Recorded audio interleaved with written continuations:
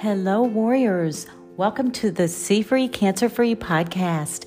I'm Pamela, your host for all things positively cancer free.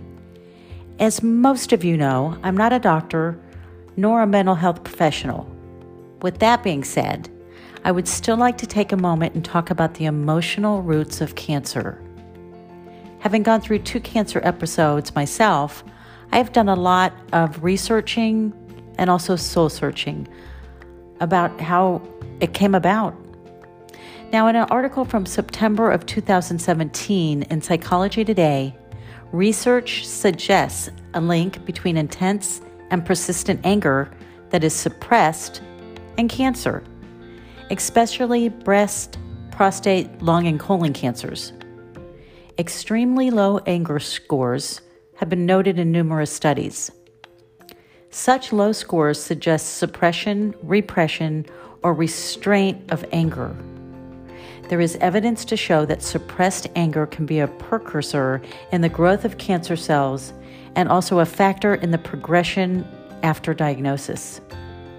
Note that the conclusion centers on anger that is not expressed, but is rather bottled up. In another study in 2007, it shows that anger releases the stress hormone cortisol.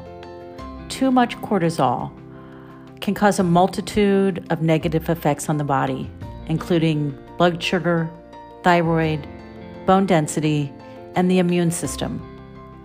More and more is being done today to examine an anger and cancer link. But the good news is, today you and I can have yet another reason to let stress go and to not hold on to anything that does not serve us in a healthy way. Forgive, let it go, be happy, breathe, walk away, pray, and put your favorite song on. Remember, the mind, body, and soul connection is powerful. Now, please visit my website at cfreecancerfree.com. That's the letter C, cancerfree.com for your See Free, Cancer Free merchandise for you or a loved one. Until tomorrow, God bless.